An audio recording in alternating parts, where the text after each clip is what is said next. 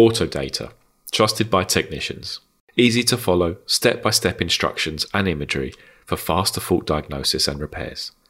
Auto repair software you can trust.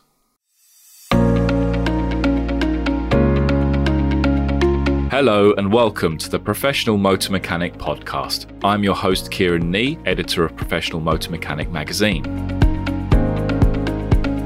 The April issue of PMM is available at your local factor, so why not pop down there and pick up a free copy? This month we're covering some great topics including hybrid and electric vehicles, tyres, wheels and alignment, and thermal management systems. Sign up to our email newsletter on our website to make sure you're always up to date with the latest from the aftermarket.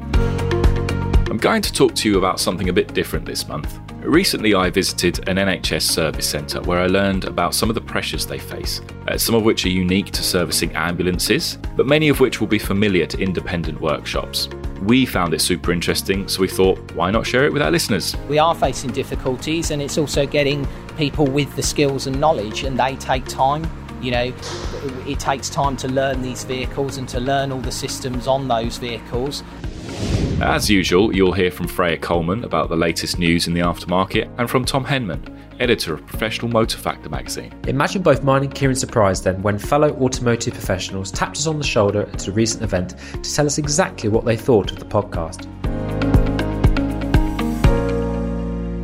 Okay, now over to Freya for some news. Thanks, Kieran. I'm Freya Coleman, PMM's news and products editor, here to bring you this month's aftermarket news. And now for the headlines. Government outlines roadmap to 2030 zero emissions transport. DVSA issues an apology for inappropriate advisory notices. Are vehicle repair prices increasing? The government has launched a consultation on its plans for a zero-emission vehicle or ZEV mandate, which will force manufacturers to sell a certain proportion of EVs leading up to the 2030 phase-out of petrol and diesel vehicles. The proposed minimum ZEV target trajectory for new cars sold begins at 22% in 2024, increasing to 80% in 2030 and 100% in 2035. Paul Mauerhoff, media manager at the SMMT, said, "While the proposals rightly reflect the sector's diversity, late publication and lack of regulatory certainty make product planning near impossible, and the continued lack of clarity as to what technologies will be permitted beyond 2030 undermines any attempts to secure investment." What do you think of the roadmap? Will you have your say? Email me your opinions at fcoleman@hamerville.co.uk. Following a number of offensive comments from MOT records circulating on social media, the DVSA has been made to apologise. Comments included beautiful owner needs a haircut, and number of what sits in the glove box below requirements. The agency has said it is investigating misuse of its free text advisory feature, following up with any testers or garages who were found using the function inappropriately. According to a study from Intelligent Motoring, the cost of vehicle repairs rose by 40% between 2018 and 2022. The company's CEO puts this down to both the 2016 Brexit referendum and the knock of COVID-19. With the rising cost of parts, the cost of living increase and inflation, this comes as no surprise. Moreover, according to leading industry experts, independent garages regularly undercharge for their work. Lastly, PMM has confirmed it will be hosting a stand at this year's Automechanica Birmingham, which will take place at the NEC in Birmingham on the 6th, 7th and 8th of June. Come and visit our stand for your chance to be featured on the podcast.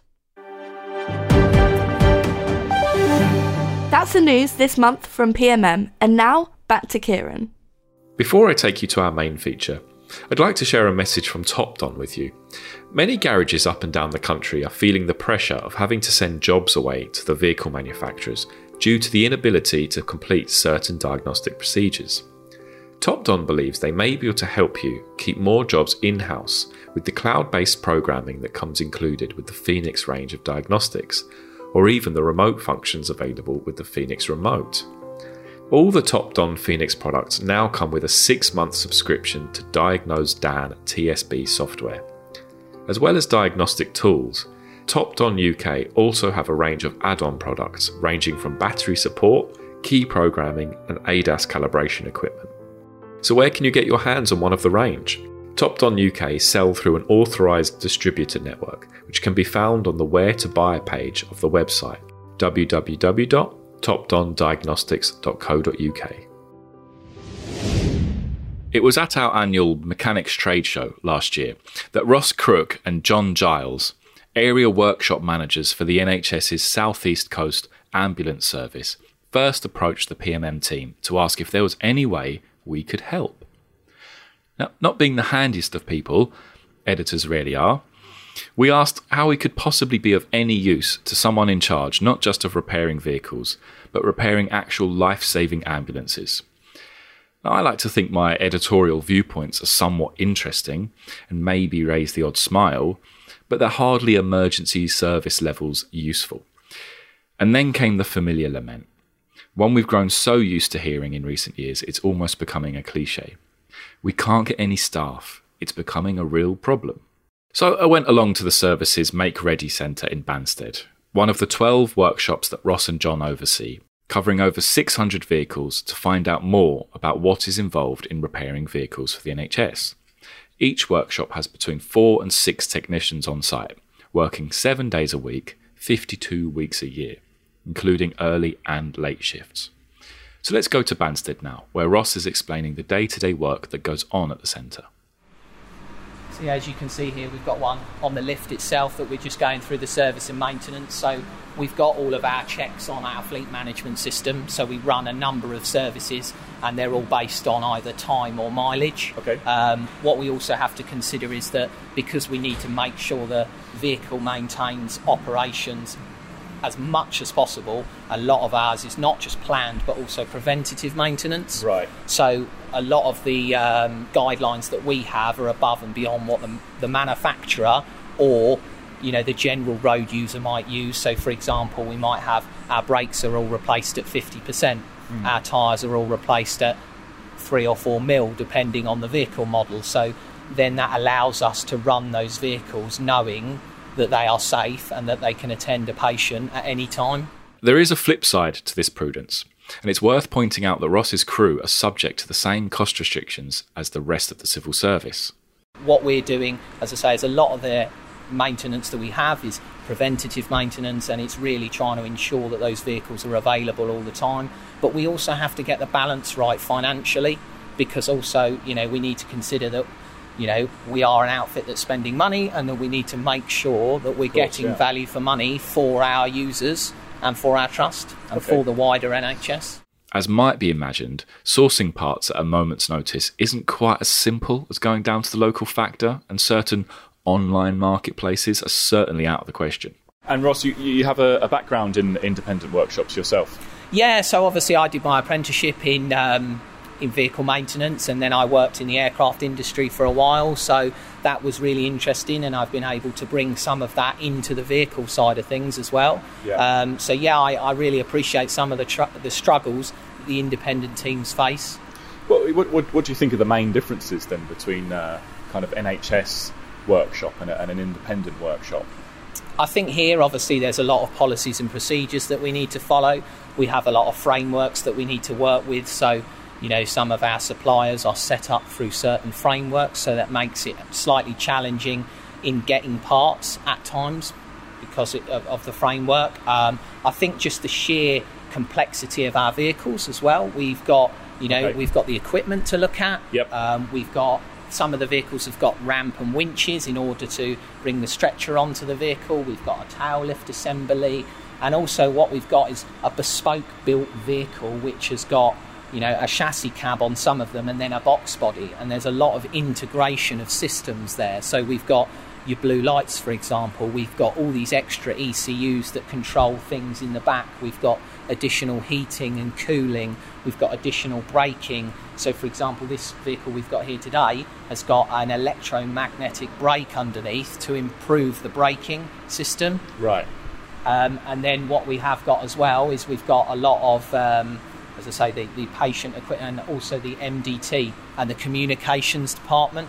So when the teams get a job come through, it all comes up onto a digital screen for them. The sat-nav links it to that, and then that way they can then go off to their job. It's got all the details and information.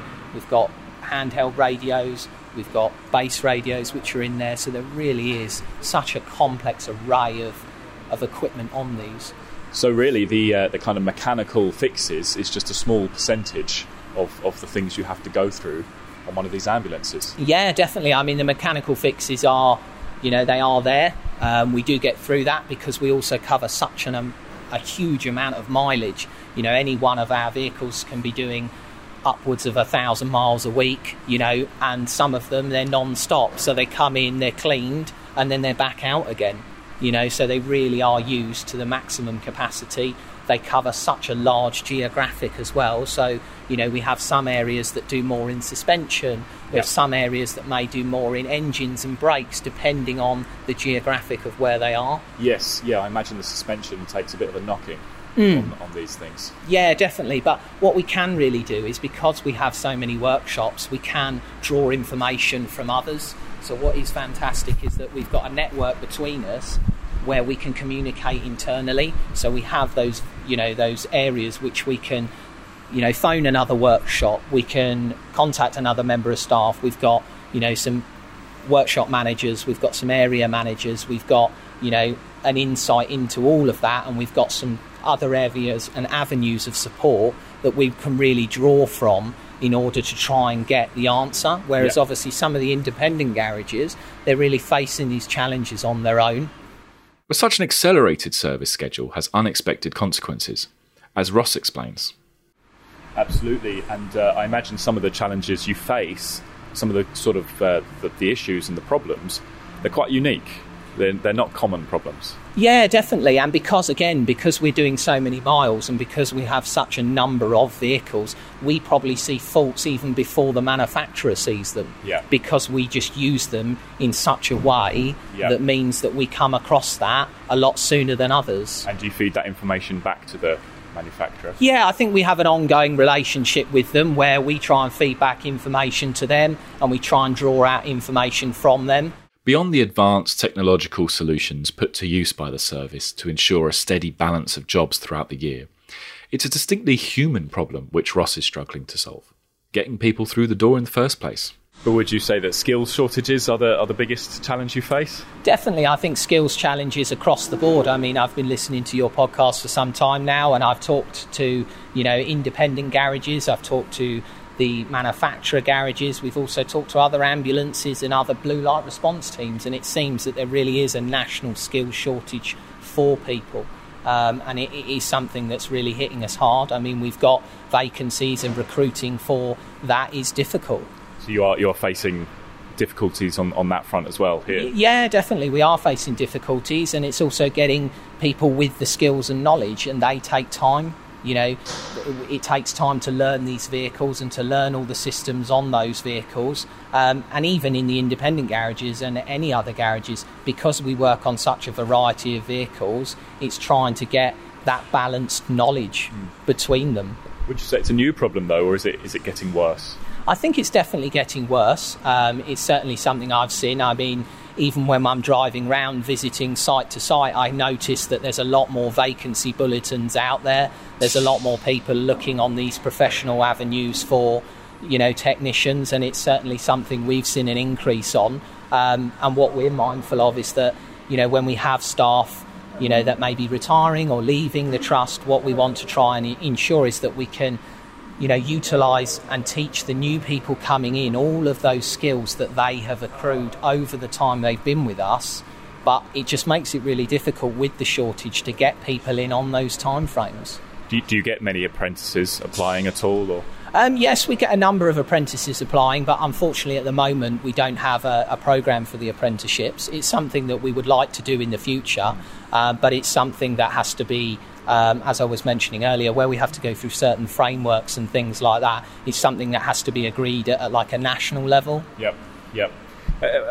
In your opinion, at least, why do you think there is a shortage of people willing to be technicians these days? I think it's the challenges that we face within the industry.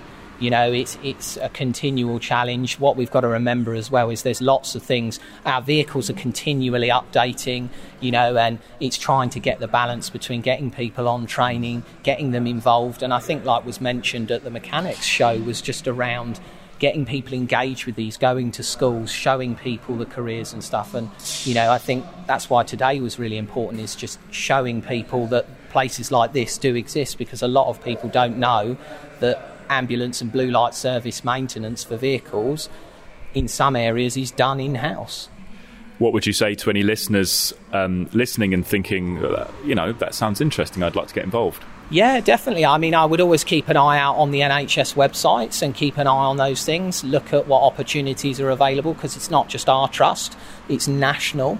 And I would just, you know, I would really encourage people to just try and engage with, you know, each other and have that level of communication. And, you know, with the independent garages and things like that, you guys are not alone in that. We're facing things with staff shortages, we're facing challenges with manufacturing and stuff like that. So, you know, it's not just any specific area of the industry, it's affecting everyone.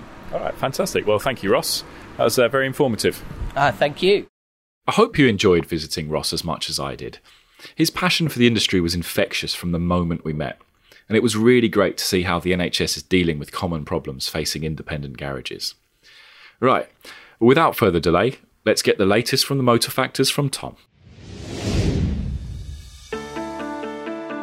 After another desperately disappointing and bruising defeat for my beloved Leicester City, I needed a pick-me-up. And what better way to do that than record the next PMF segment for the Simply Sensational PMM podcast. The whole team is incredibly grateful to those that tune into every episode. I'll confess, not doubting our ability to make interesting podcasts, but like anything that's put to market, we genuinely had no idea how well this podcast malarkey would be well received. Imagine both mine and Kieran's surprise then when fellow automotive professionals tapped us on the shoulder at a recent event to tell us exactly what they thought of the podcast. Thankfully, they were very kind. However, if there are areas where you think we can improve or there's content angles that we're missing, please get in touch. In fact, get in touch with Kieran, not me. As you can tell, I'm filling time. It's about now where I'd hand over to my interviewee.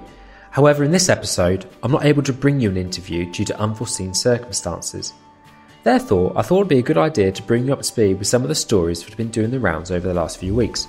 You might be aware of them and some of the details, but nevertheless, it's good to provide a summary. Once again, your thoughts are welcome. Let's start with the public MOT consultation period that is now concluded. I think it's fair to say that the industry's view is largely one-sided. It is against the idea of extending the first MOT from 3 years to 4. And according to a study carried out by the AA, more than 3/4 of the 14,500 drivers quizzed are also opposed to the idea. At the time of recording, there is no indication of when the government's public consultation report will be published. However, we await it with bated breath. Another story that's caused a bit of a stir is LKQ Corporation's buyout of GSF Car Parts parent company, Uniselect. It has been a story that has created much talk and speculation since it broke at the end of February.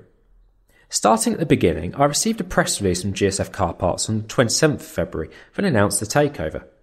Within the statement, it confirmed that LKQ will undertake a process to divest GSF Car Parts due to anticipated regulatory measures. Essentially, the operations of GSF will remain independent from those of LKQ until that process has been completed. Interestingly, on the 9th of March, this point was emphasised in another statement, this time by LKQ, in the hope that it would reassure the UK market that we remain committed to competition in the sector. Furthermore, on the 15th of March, the Independent Garage Association released its own statement, confirming that GSF had contacted the trade body to offer reassurance to it and its independent garage members that the motor factory business will indeed be fully divested in terms of parts supply in the UK, essentially quashing any fears of a supply monopoly. IGA Chief Executive Stuart James said, "We welcome engagement with the parts sector to ensure garages have access to a fair and competitive aftermarket parts supply chain, and we are satisfied that GSF management are committed to ensuring full and fair competition is in place. It is clear from our dialogue with GSF that they are aware of the concerns of the sector and plan on making sure their customers continue to receive a quality and competitive service, ensuring businesses and consumers alike continue to benefit from a fair marketplace." Once again, at the time of recording, there have been no further statements or developments. It is a case of business as usual, as GSF asserted in its original statement, which I'm sure is excellent news for the 2,500 people that work across the business. The last story, or event I should say, I want to pick up on before handing back to Kieran is Automechanica Birmingham 2023, which is looming ever nearer. I'm delighted to announce that for the first time, PMF will be exhibiting at the event. The 3-day exhibition takes place between the 6th and 8th of June, and you are very welcome to join me and the team on the stand for a natter. We'd be delighted to host you. What's more, we'll be right next to our friends at PMM. Right, I think that's enough time filled. Until next time, Kieran, back to you. Cheers, Tom. It sounds like there's a lot going on with motor factors right now that workshops should definitely be aware of. I want to say thank you to all of our guests and to our sponsors this month, Autodata and TopDon. Thank you to the whole team for making this happen, and thank you for listening. I know I said this last month, but this time I promise it's true. Next month we're striving for success. For many, mechanical repairs is the easy part of running a workshop business. So what can you do to turn a struggling business into a successful one? See you in May.